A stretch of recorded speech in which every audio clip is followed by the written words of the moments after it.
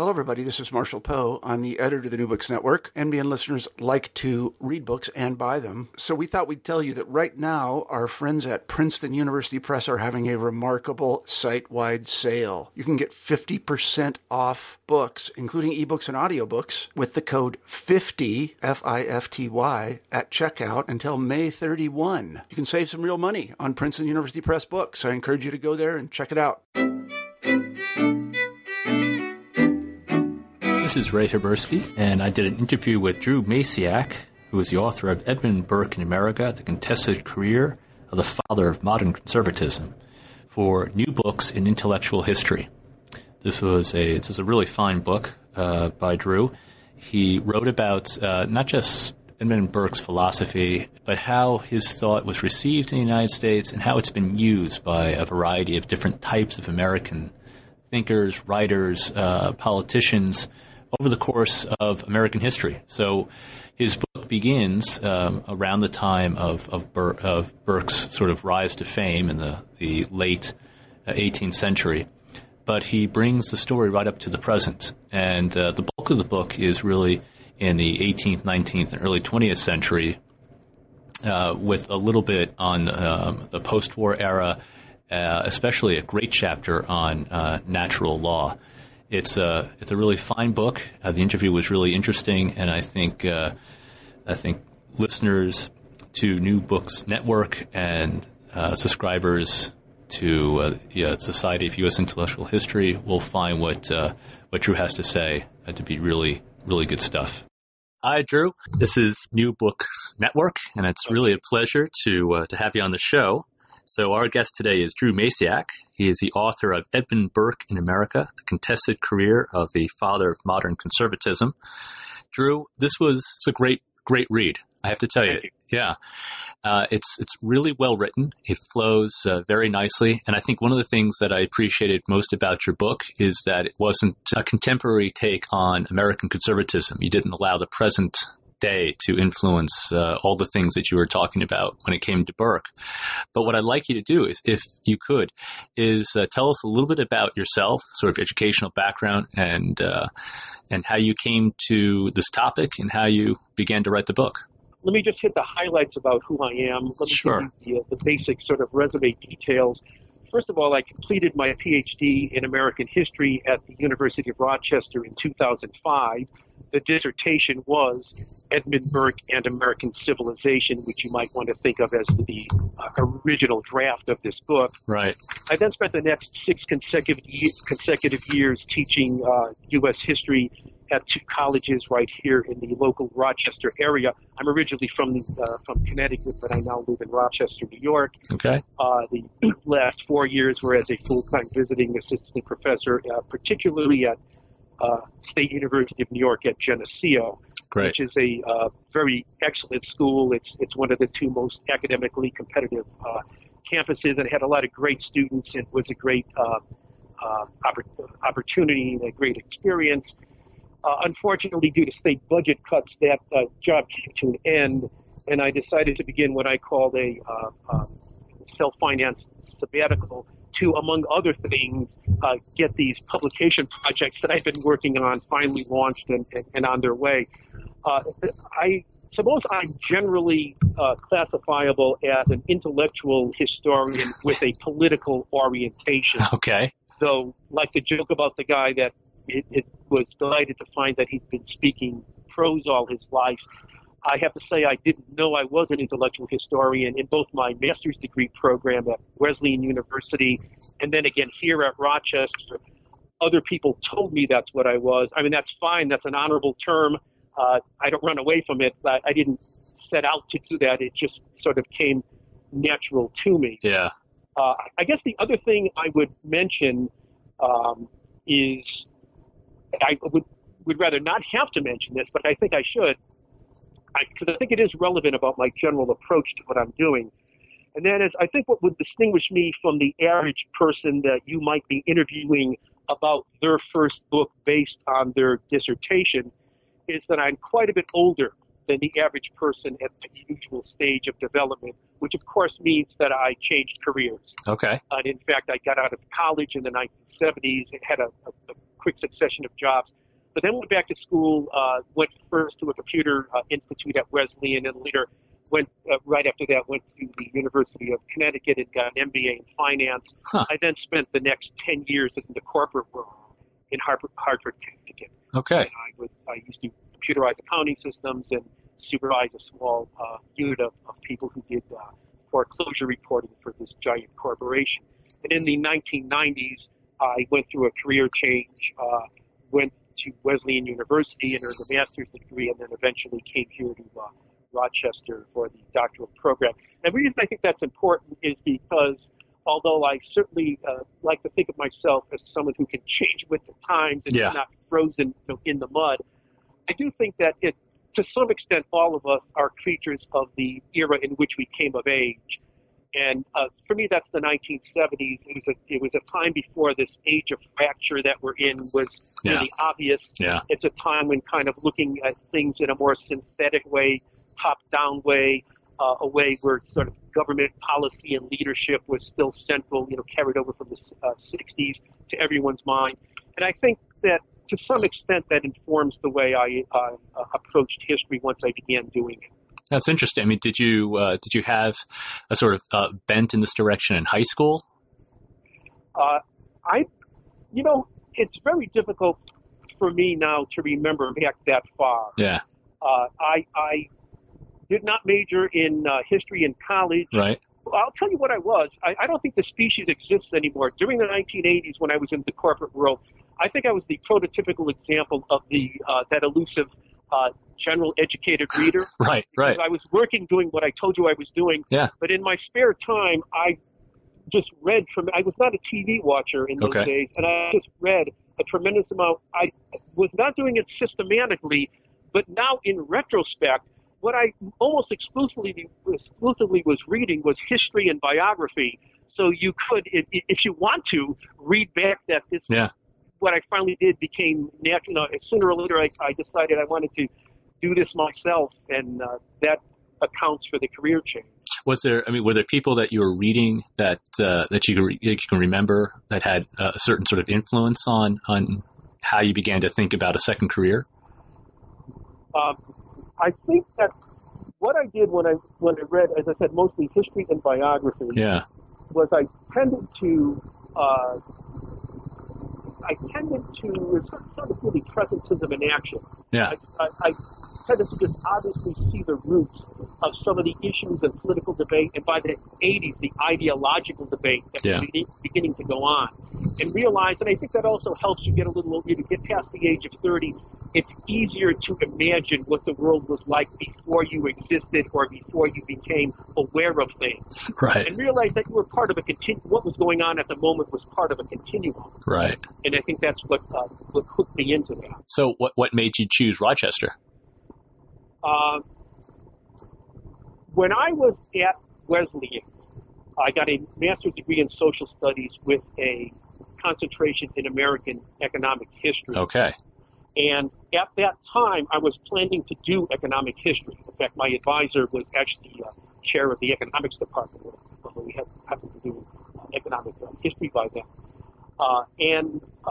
But kept telling me that really on intellectual historian, my master's thesis was on scientific management and the birth of planning, Taylorism. Sure. Great stuff. Like rationality to everything. So I got interested in that, and I started looking at graduate programs in a number of fields, but eventually focused on history. And then as the sort of the second act of that process, I became aware of Rochester. I became aware of Christopher Lash, who, by the way, just died the year I was doing that. Yeah. Rob Westbrook and so on, and also some of the people in the past there. So it was one of the places that I applied to, and fortunately I got a full graduate fellowship. And while I was here, I still intended to pursue at the beginning economic history. In fact, I did a year of directed studies with Stan Angerman, who's a famous economic historian here at Rochester. Yep, excellent. But for whatever reason, by the time it came to putting together a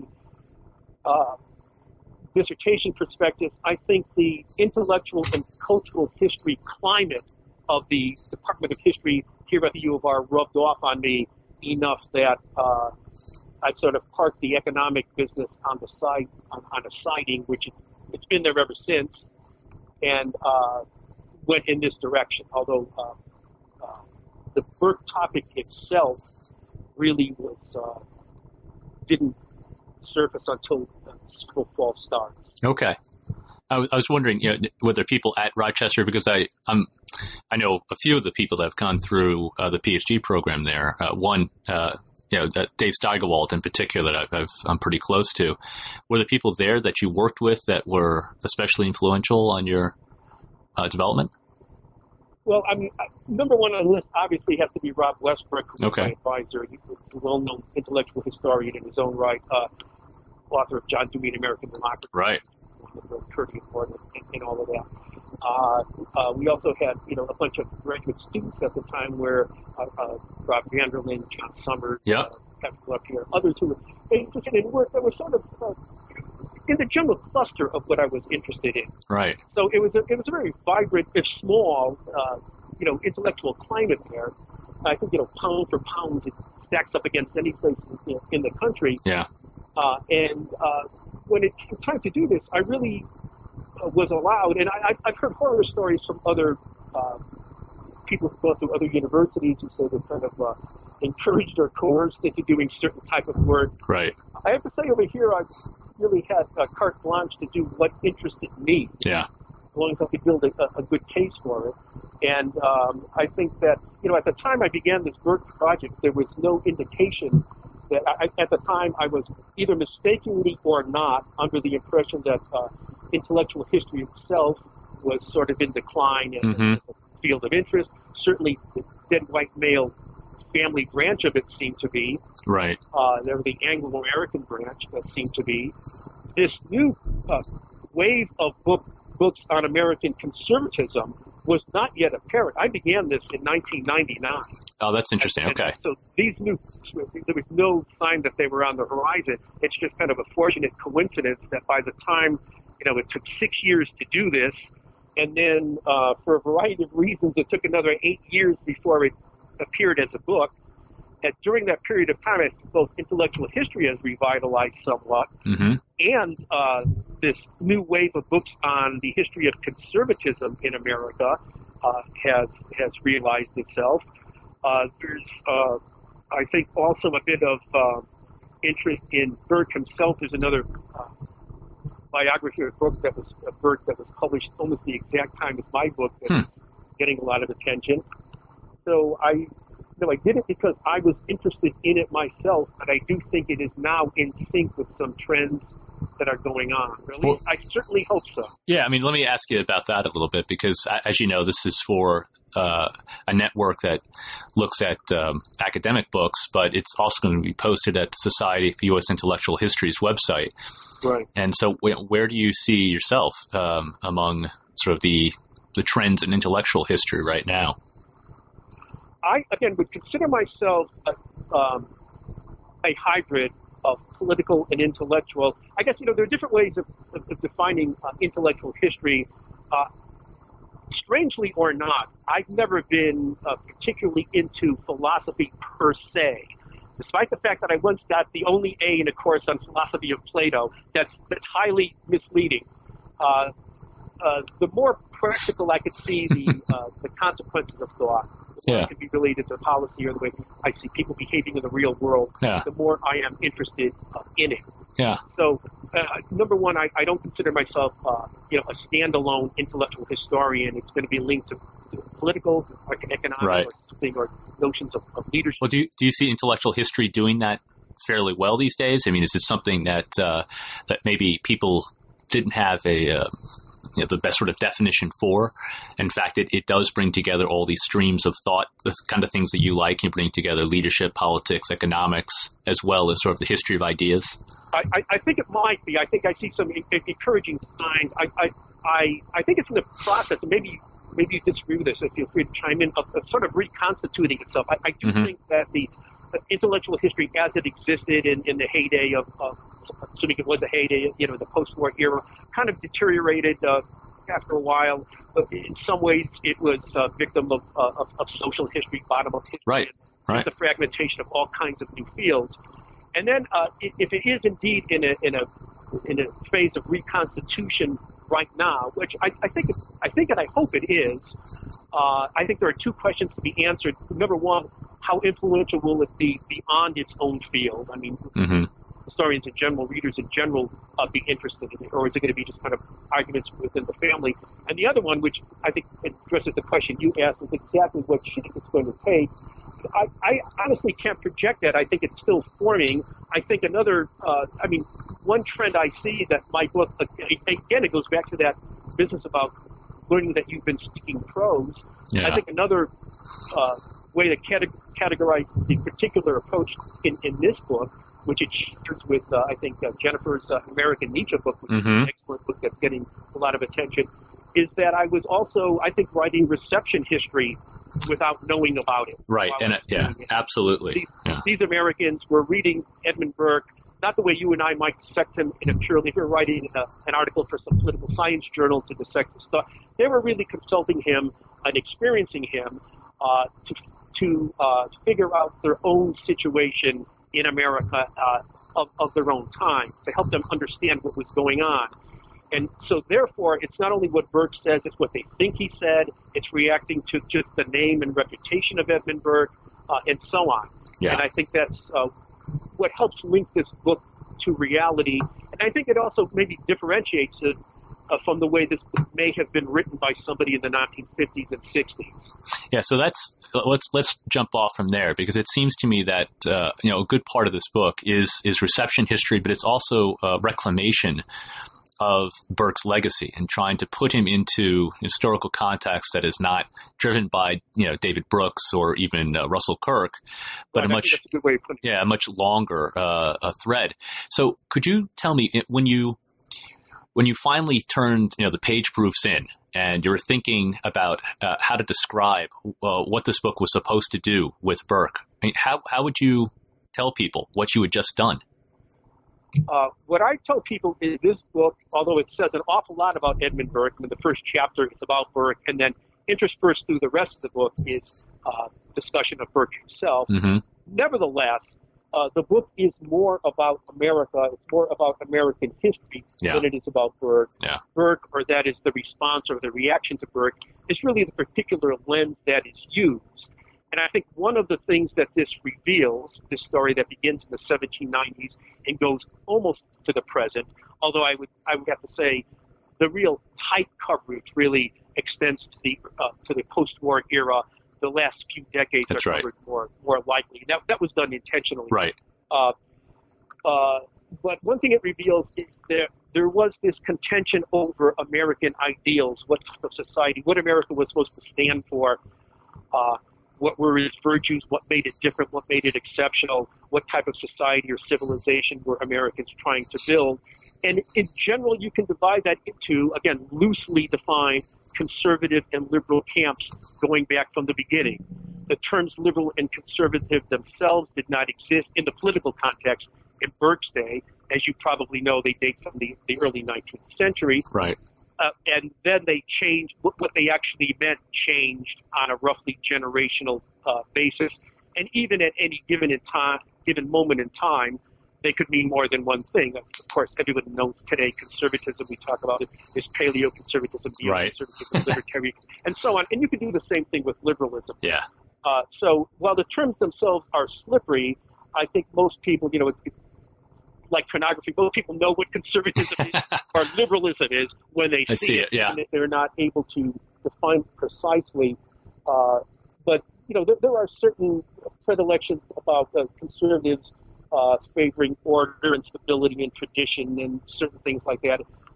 Liberals favoring more innovation and humanitarianism and quest for justice and so on.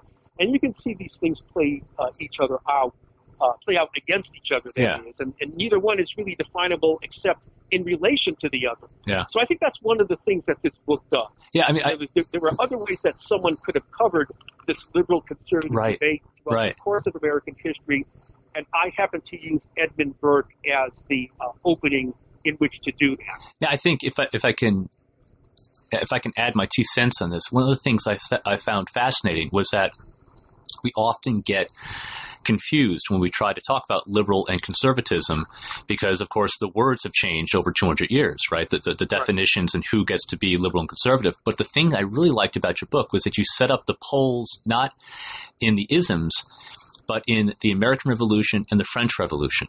And you try to demonstrate how Burke, who lived through both, who wrote about both, who had strong reactions to both, how he tried to parse out what the historical lineages of the two revolutions were, how people began to use the revolutions, and what, in a way, the memories of the revolutions have been since their time. And that, to me, is sort of like the touchstone. It's the foundation for almost everything that we talk about in Western political thought. Those two sort of pivotal moments, Right, and that's why Burke is such a good lens to use, because he lived through and at least verbally, participated in both of those events. Yeah. And he, as I say at one point in there, he was neither a liberal nor a conservative by today's definition. Right.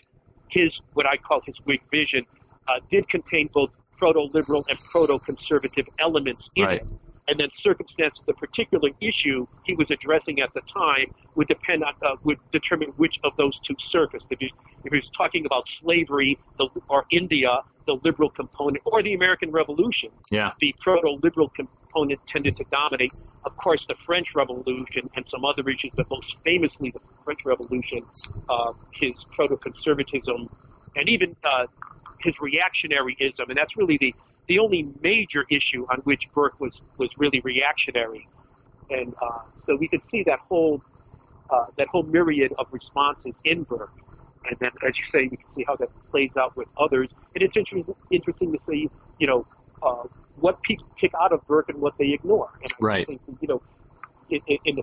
during the Cold War in the 1950s, his critique of the Jacobins in the French Revolution was almost all of Burke, because it seemed to relate so well to Stalinist communism.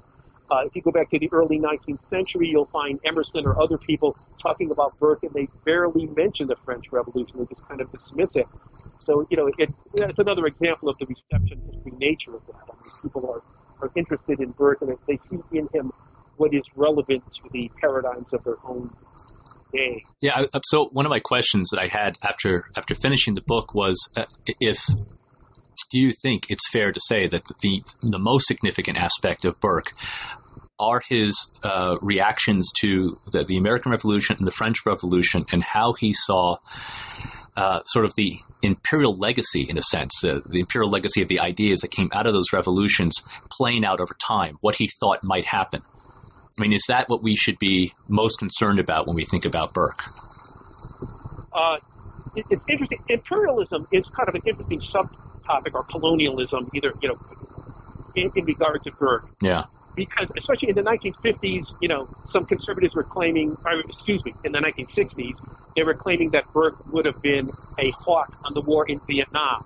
Now, that's entirely possible, because I'm sure that Burke would have hated communism. Right. But if you look at the Vietnam situation as a neo-colonial drama, right, which is certainly a plausible way of looking at it, right, you wonder whether Burke would indeed have favored American intervention. The colonial or imperial issues that surfaced widely during Burke's day, and let me just parenthetically add here, I'd say that I would not limit the important aspects of Burke to that, because there are many other things, his defense, political parties, all kinds of other things that are equally important. But getting back to your question about imperialism, first of all, America. Burke certainly that is the North American British colonies. Burke certainly wanted to keep those colonies under the wing of the British Empire. He believed that the colonies were headed for trouble if they separated. He thought they would fight amongst each other. Without the protection of the British Constitution and the British Empire, America wasn't going to survive. He believed that an experiment with democracy would survive. Nevertheless, he opposed his own government's harsh policies toward the colonies, because he thought they were just misguided. They were depriving the colonists of their own inherited British constitutional rights, and so on. Now, in England, in India, his other big colonial crusade, Burke was a fierce opposition over a long period of years against the East India Company, especially under Warren Hastings, the Governor General, who tried to impeach, because he thought that England was unjustifiably exploiting India for profit. It was damaging British society and the British Constitution, as well as raping India.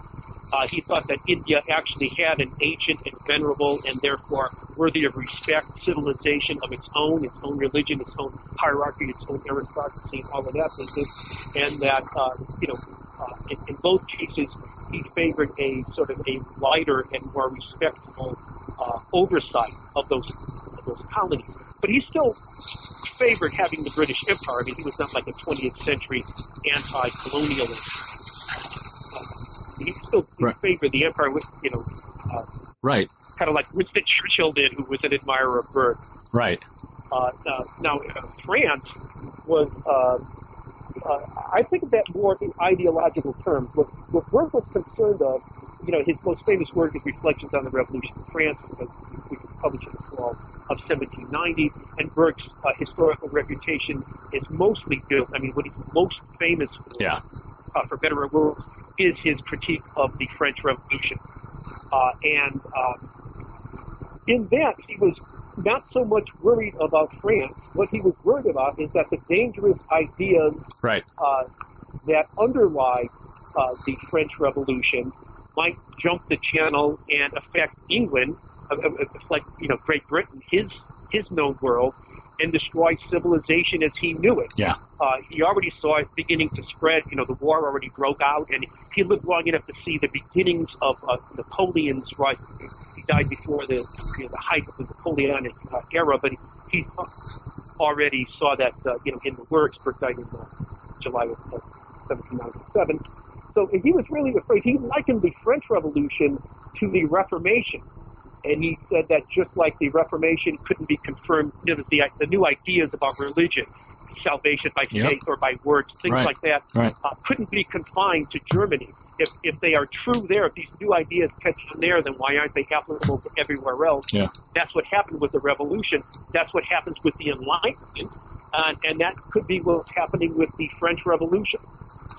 My interest in your characterization of Burke's sort of relationship to these two revolutions was that you seem to be getting at these sort of the fundamental questions that both revolutions asked, and by Burke asking these almost a particular set of questions on both revolutions that happened so close to each other that he was getting at some sort of fundamental source of human nature or of civilization based on a certain type of human nature, and it's something that gets resurrected in different ways after his death, but that it seemed to me you were trying to bring us back to a much fuller contextual reading of those questions. What was it that bothered Burke most especially about the American Revolution, the French Revolution, was not what we celebrate or what we condemn necessarily these days. It's not that the French Revolution leads directly to Stalin.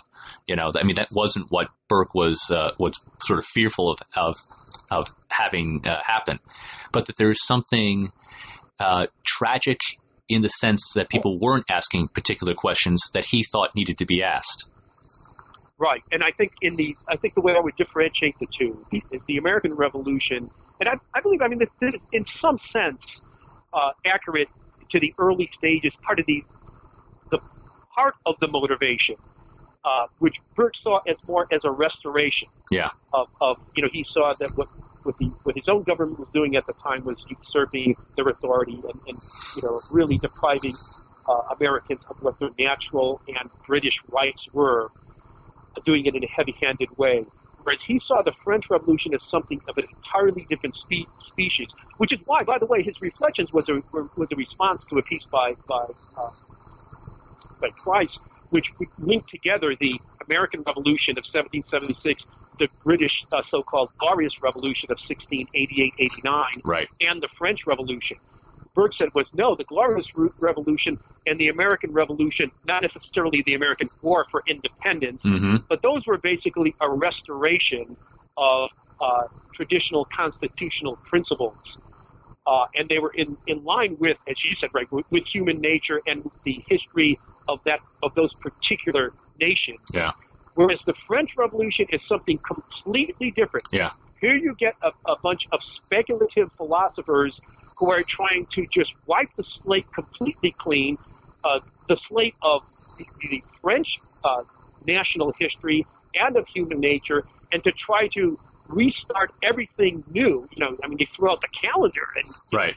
Threw out religion and briefly turned Notre Dame into a temple of reason and all of that. And what you're trying to do is take some utopian speculative design and impose it on people, and that conflicts with human nature and with the history of that particular civilization, and that's why it's bound for trouble. So he saw very little relationship between the American Revolution and the Glorious Revolution in America and Britain, respectively, and the French Revolution, which is why in the 1950s, anti-communists made that connection to the French Revolution. They were saying that's what Marxists want to do. Mm-hmm. They want to make people, stifle individual initiative, make everybody be more collectivist, and they want to throw out religion. It's officially atheistic, and they're only going to be able to do this through force because it goes against human nature. And what we're seeing happen in Stalinist Russia is what happened during or at least it's analogous to what happened during the Reign of Terror in France in the 1790s. Yeah. Okay. I find, one of the other big themes that comes out, and I think this will get us, take us away from focusing on Burke's view of the French Revolution, was his view of continuity and change.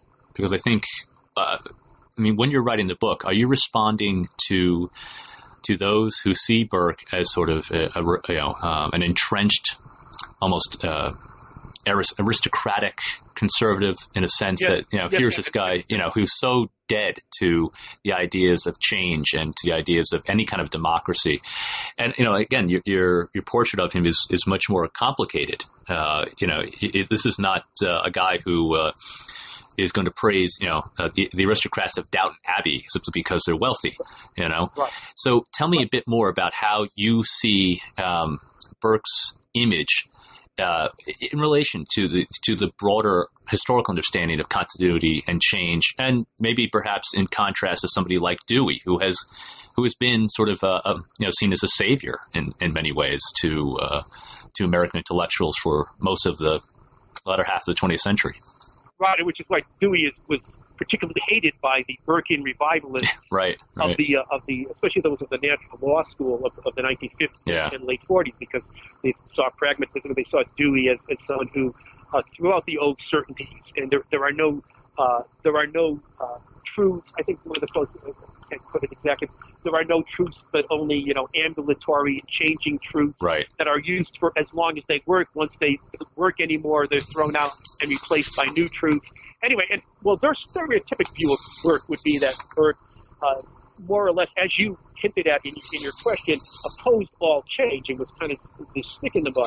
Yeah. In fact, Burke championed quite a bit of change, and not necessarily incremental in the terms of, spooning out little teaspoons of change. Sometimes he acknowledged that the changes have to be relatively large. He's got a famous quote, and again, this is a paraphrase, but it's almost exact. He said something like, a state without the means of some change is without the means of its own conservation. Mm-hmm.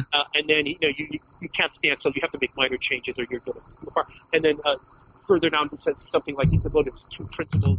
One is conservation, and the other is correction. Well, correction means incremental change. It's not revolutionary change. It's not wiping everything out and starting afresh, but it is making changes when they reforms when they need to be made. And again, until the French Revolution, Burke pretty much stood for that. Yeah. Which is something that a lot of his conservative admirers really don't. Either they don't understand that or know that about him, or they choose for polemical reasons to just ignore that side of him. But Burke, was relatively flexible. Now, on the other hand, I have to say he was willing to go so far and no farther. As you yourself said, he was not a Democrat the way we would use the term today. He was certainly against authoritarian rule by the king, but he favored some type of more oligarchical form of leadership. He thought that popular opinion was very important, and that the natural leaders of society should pay close attention to that. Yeah.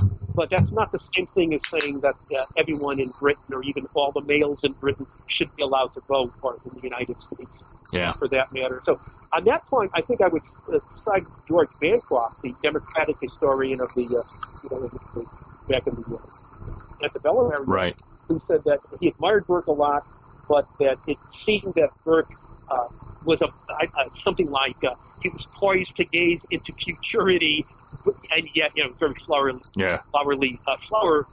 language in those days, and yet it was not yet meant to be.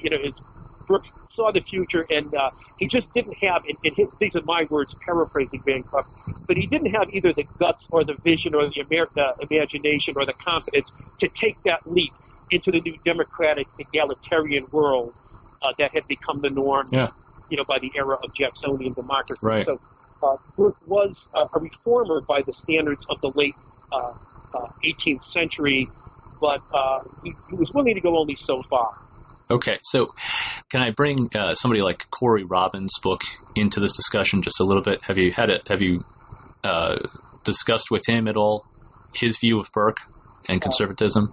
I have not. I did take a look at his book a while back, and I don't really recall the specifics. I did send him some information about the book, but I did not get a detailed response. But I know the subtitle is, I believe the subtitle is, I think the book is The Reactionary Mind, from Edmund Burke to Sarah Palin. Right. First of all, I'm offended by pairing Sarah Palin and Edmund Burke. You can agree with Edmund Burke or not, but intellectually speaking, Edmund Burke was a giant compared to Sarah Palin. But the other thing about Sarah, I don't want to pick on Sarah Palin either, because it's no a target. But what I mean is, if you're talking about such a simplistic version of conservatism of Sarah Palin or Rush Limbaugh or O'Reilly or things like that, you're doing injustice even to the conservatism of Burke. Even if you want to endorse the conservatism of Burke, it was a much more nuanced and multifaceted and much more flexible. Burke was always defending the British Constitution, but if you look at what he says about it in different venues and on different topics, he was very flexible in its interpretation. I mean, he's not a strict constructionist. Yeah. And what I say in the book is that a lot of his conservative or reactionary admirers in the 20th century are really more fundamentalist in outlook than they are conservative in outlook, which is exactly not what Burke was. So would you say that many, it seems to me that the great critique, and I think Robin brings this out in his book, the great critique of Burke is that at his core, he would like to preserve power for an elite that only he can identify, and others will then take up the same sort of cause. They will identify an elite that they would like to keep power for and not extend it beyond that.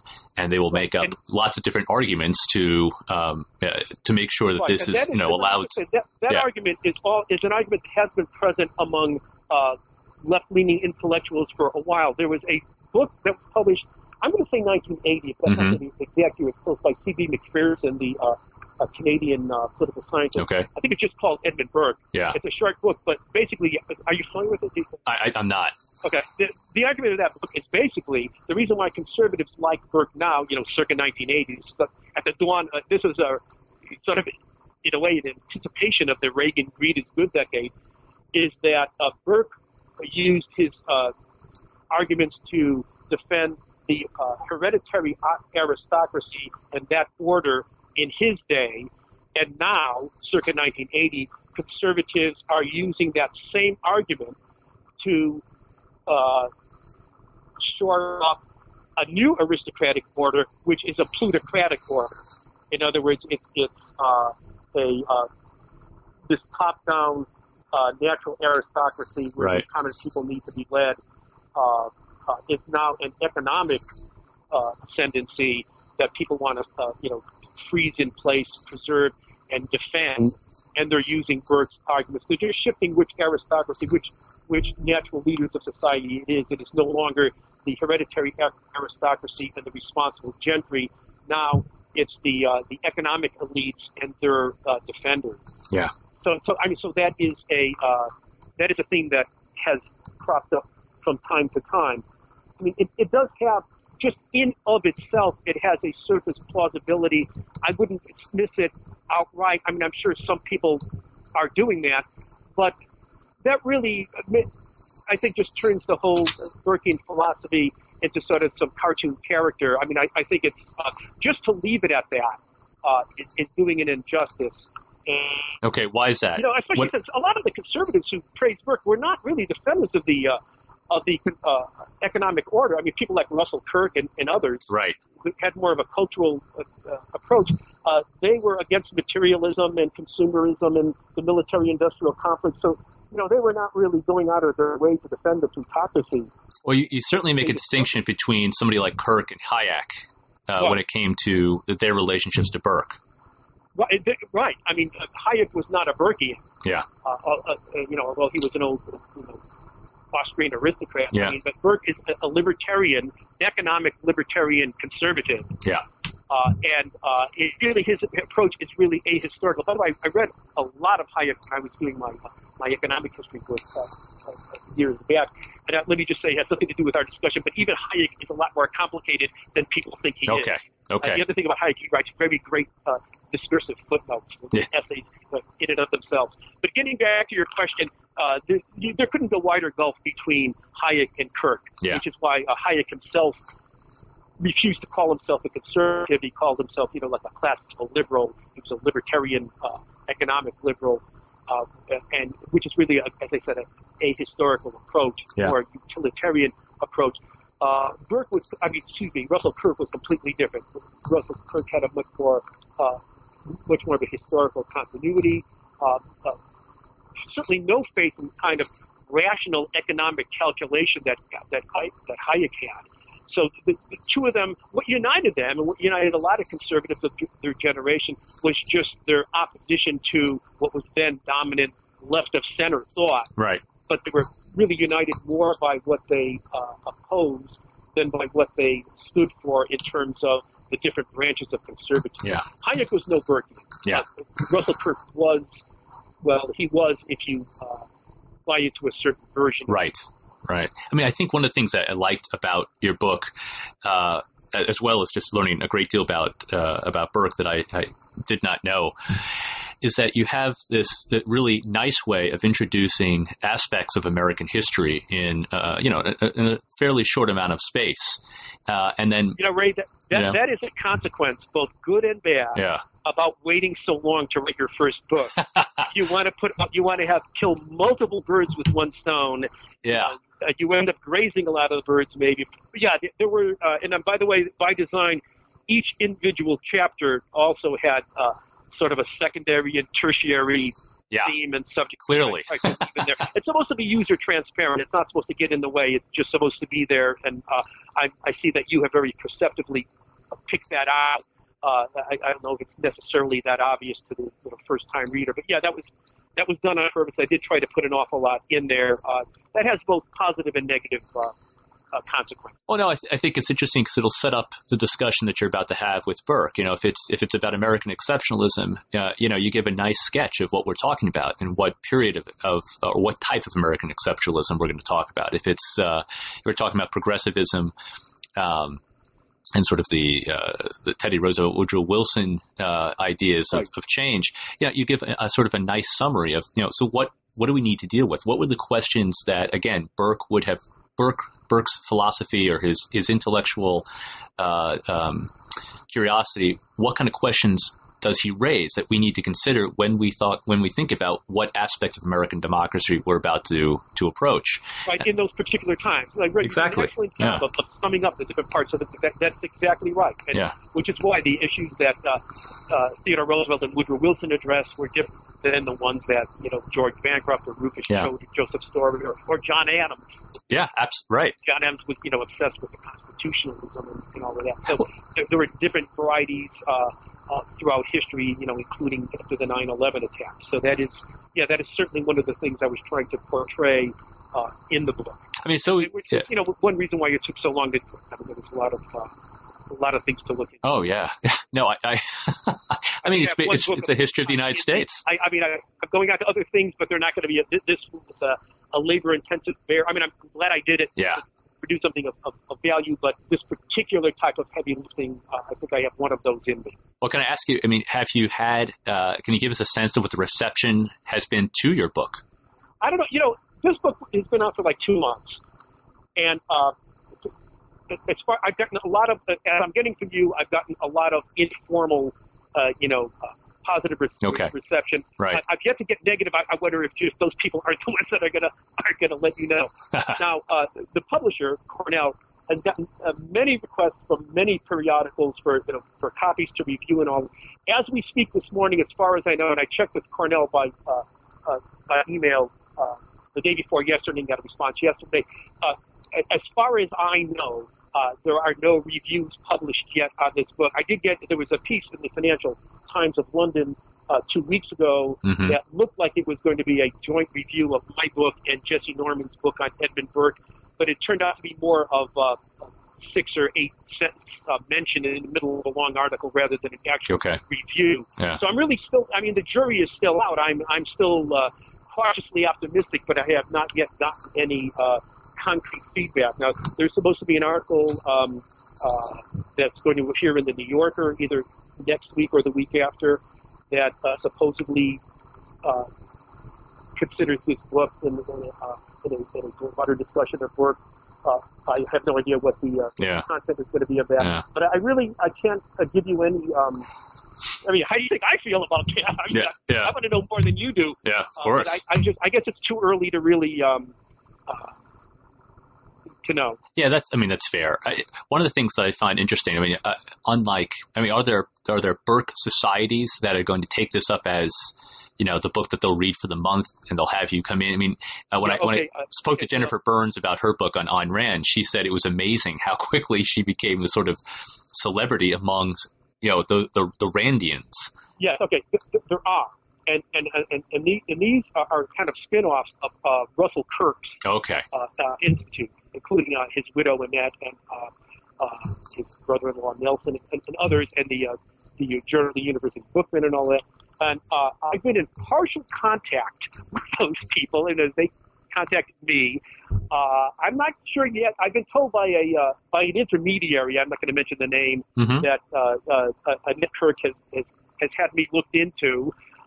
That's funny. What that means, I don't know. Yeah.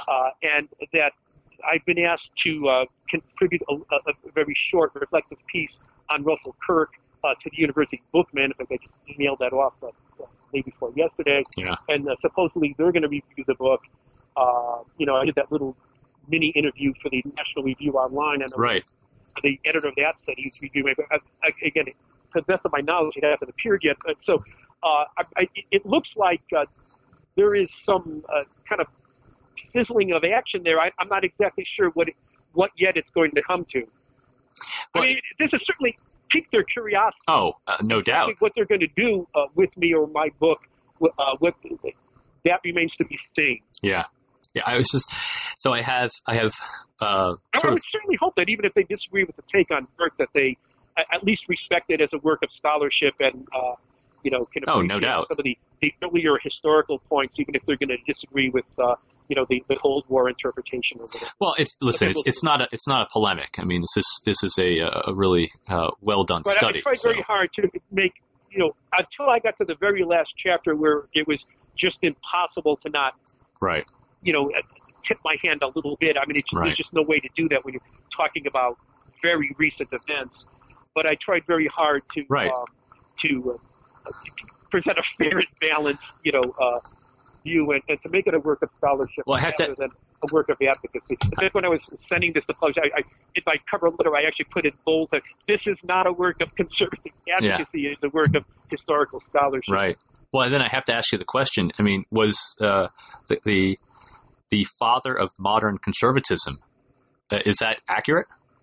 It is and it isn't. It is in the sense that if you're going to say, if not Burke, then who? Yeah. Because, there are other names you could throw up there, but, they're not necessarily convincing, on their own. But he's not American conservatism. Doesn't have one father the way sort of Marx and Engels, and particularly Marx, was the father of conservatism. Yeah. But, if you're looking for if you're looking for one name, Yeah. I mean, it's not completely off the wall to pick Edmund Burke, and especially because, you have to ask the question, number one, to what degree can he be objectively or demonstrably said to be the father of conservatism? And then there's the other question, which is, and again, this is, I guess, getting more toward reception history or more toward practicality. If we get to a point where so many people see him as the father of conservatism, it becomes sort of a self-fulfilling prophecy. Absolutely. Anyway, unless you want to build a case to sort of disprove that, it's not completely errant to say that. I would just say to people, if you want to call Burke the father of conservatism, please get a more detailed and more varied understanding of what conservatism can be. Yeah, because he's not the father of American conservatism. That's clear in your book, not. right? Definitely. Burke has almost nothing to do with, for example, what the Republican Party is doing today in the United States, as far as I can tell. Right, or even John C. Calhoun, for that matter. Right. Yeah. Burke is not really a father of American conservatism. And where would you say? I mean, even though you set up sort of the Thomas Paine Burke feud there, why is it that Burke is then appropriated by certain people in the 19th century as someone to be used in America? What is it why is he allowed in a certain sense, or why is he able to become, in a sense, this great inspiration to American conservatism, even if he didn't care much about American thought? Right. Again, it depends who you're talking about. But if you're talking about, for example, the Whigs that I profile in the chapter on the, particularly Edward Everett, Rufus Choate, and which is a really well done chapter, because it's a very complex chapter. Thank you. And that one, again, that was one of the more labor-intensive. Yeah, chapters. definitely. A lot of time it did a Joseph lot of Story's thought is research fascinating. on things that were related that didn't even appear in the book. This is great. You've written multiple books, I'm sure, and even most of the people listening to this interview probably are aware that when you write a book, what appears in the book is the tip of the iceberg. Right, you really absolutely. Learn, 10 times as much. It never gets into the book. But that particular chapter on the Whigs had an awful lot to it. One of the common threads is this response to what they saw, I think, as the over-democratization of American society, and also what they saw as an excessive severance between American sort of exceptionalist civilization and the Anglo, the British civilization that they were breaking free from. Yeah. And they had some of these people were Anglophiles, particularly Edward Everett was. And they saw Burke as representing a more stable and I would even say aristocratic tradition that they saw threatened by by mob rule in a sense. Yeah. And I think on a more cultural level, in the late 19th century, E.L. Dodkin fell in, especially the second half of his career, fell into that same trap. So, I think that's one reason why these people were not particularly effective in making that argument. And, as far as I know, and again, I spent a lot of time trying to scan the environment, you never know. This has covered so many years. I'm sure thousands of things have been published. But as far as I know, that was never, addressed or developed by anyone before. So there are little hints of it in Daniel Walker Howe's book on the American Whig. Right. But nobody. I think, as far as I know, I'm the first person to develop that in any detail. Yeah. But again, that also, Ray, gets back to your earlier question about, this is a contestation over what American ideals are going to be. Yeah. How different are they going to be from the aristocratic British tradition? How different are they going to be from the British constitutional position? Right. And so, again, it depends. I should mention there's a very interesting part of the book that has been cut out. This book was originally much larger. It was this is only 58% of the original manuscript that made it through. I'm actually glad that Cornell made me do that because it makes it a smaller, more manageable book that's more approachable. It also sells for a very reasonable price, so it is good. Nevertheless, there are some interesting things that are no longer there, and I think the one I missed the most is that in the late antebellum period, certain writers used Burke's anti-Jacobin arguments to combat abolitionism. and saying that this is the kind of radical thought that can this moralistic radical thought that can cause society to spin out of control and the country to come apart and all of that. So it disrespects the Constitution and the original constitutional settlement and all of that business. So that's another example of people appropriating Burke for the arguments of the immediate day. Yeah. So let's wrap up with one final question. And I think this is a thing that sort of hangs over all the book overall. Burke had a really fascinating critique of democracy. Right. And if democracy, it doesn't end history, as we've seen, but if there were a set of questions that Burke wanted people to consider as they move through his era of democracy and into the future, what was that set of questions? I think that Burke would believe that people needed to always be sure that what the decisions they were making. I mean, I'm assuming the question, given democracy like we have it now, right? What would Burke want people to keep in mind when they're making their decisions at the voting booth or whatever? That the decisions that they are going to make are grounded in practical experience and a realistic view of human nature, and also a realization that we are acting in the moment, we're acting in the present in a way that must be consistent with our past, and we are just part of a continuum, which is what is going to happen in the future. Yeah. So we have to be very careful about what we do. Now, of course, someone can appropriate that and use that to be extremely gun-shy about making any kind of changes. I mean, you could oppose, say, the civil rights movement or giving women the vote or something like that. But on the other hand, you could go in the opposite direction and saying that the concept of more, like the dead hand of our fathers, and this is what some of the critics of Burke criticize him. They're claiming that he says we are living with an entailed inheritance and all that. Mm-hmm. Does that mean that we are bound? There's very little that we can legitimately do at the present moment to, wiggle out of difficulties because, we have to respect to a phenomenal degree what we have inherited. So it's all about where you want to place that, where you want to place the limits of restraint. Yeah. And I mean, he's certainly against speculative thought, but, as we know, radicalism, speculative thought, reform, all of those things, moderation, all of those things can often be in the eye of the beholder. Right. And it's very difficult at any moment to know, what, very often what people are doing is defined by their opponents, not by everybody. The radicalism of most ideas is claimed by those who oppose them. Right. Which is why I think it makes it very difficult to say, if Edmund Burke were alive in the post-war era, if you're alive today, exactly what issues, what would he, it's easy to say he would have hated communism. Yeah. But, I don't think anybody could say what Burke would have thought about, gun control or stem cell research or, lots of things that are on the agenda today. Healthcare, Obama, healthcare reform. Yeah. Very different. I mean, he certainly thought that society was a community. He was not an individualist, a libertarian. So he certainly saw the wisdom of collective action and of shared responsibility. Now, whether his version of shared responsibility can be painted as as a humanitarian communal effort, or whether one wants to contrast it to socialism, that's another question. Yeah. Okay, Drew, this was fascinating. Again, thank you. The book is Edmund Burke in America, The Contested Career of the Father of Modern Conservatism. Drew Maciag, thanks again. Well, thank you, Ray. I enjoyed it. You've been listening to an interview with Drew Maciag on the New Books Network, New Books Intellectual History. I'm Ray Habersky. Thanks for listening.